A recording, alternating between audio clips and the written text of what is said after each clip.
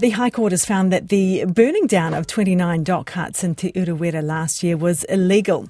The governing board for the Tuhoe iwi instructed that all the huts in Te Uruwera be destroyed that had the support of DOC as well.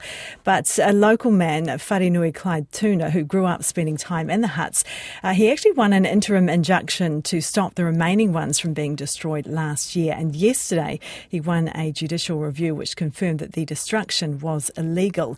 His lawyer, Wendy Aldred, joins us now. Kia ora, good morning. Hello, can you hear me? Hi, yes, I can. Sorry, that was my fault for the delay there. This has been an ongoing battle for your client and his supporters. What was his reaction? Oh, he was delighted with the outcome, really pleased with a very clear judgment of Justice Downs. Now, why was this so important? What's so important about the huts? To Wharenui Tuna, my client, it was important for a bunch of reasons. The two probably most significant ones from his point of view, reflected in his evidence, were the incredible connection that he was able to have with Te Uruwera that was enabled through being able to stay in the huts. That was for him, his hapu, his whānau, and the intergenerational connection that he could maintain with Te Uruwera, which has been a very important part of his life. The other aspect of it from his point of view that's really significant is the protection of biodiversity in Te Uruwera.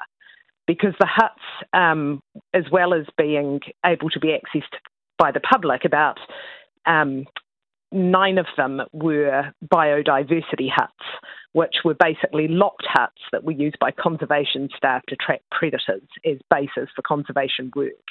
So without those huts, that would create some real difficulties with conservation work. So what happens now? Will the huts be rebuilt? What remains? So what the judgment did was to find that all 3 respondents, who were the governing board, Te Uruwera board, Te Uru Taumatawa, which is the post-settlement governance entity of Tuhoe, and the Department of Conservation, had acted unlawfully in their respective roles in relation to the destruction.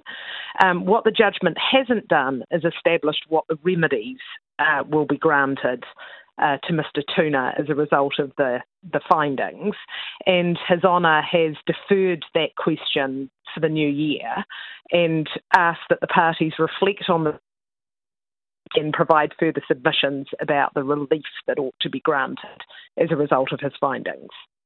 Okay, appreciate your time this morning. That was Wendy Aldred, lawyer for Wharenui Clyde Tuna, who has won a ruling in the High Court that the burning down of dock huts in Te Uruwera last year was illegal.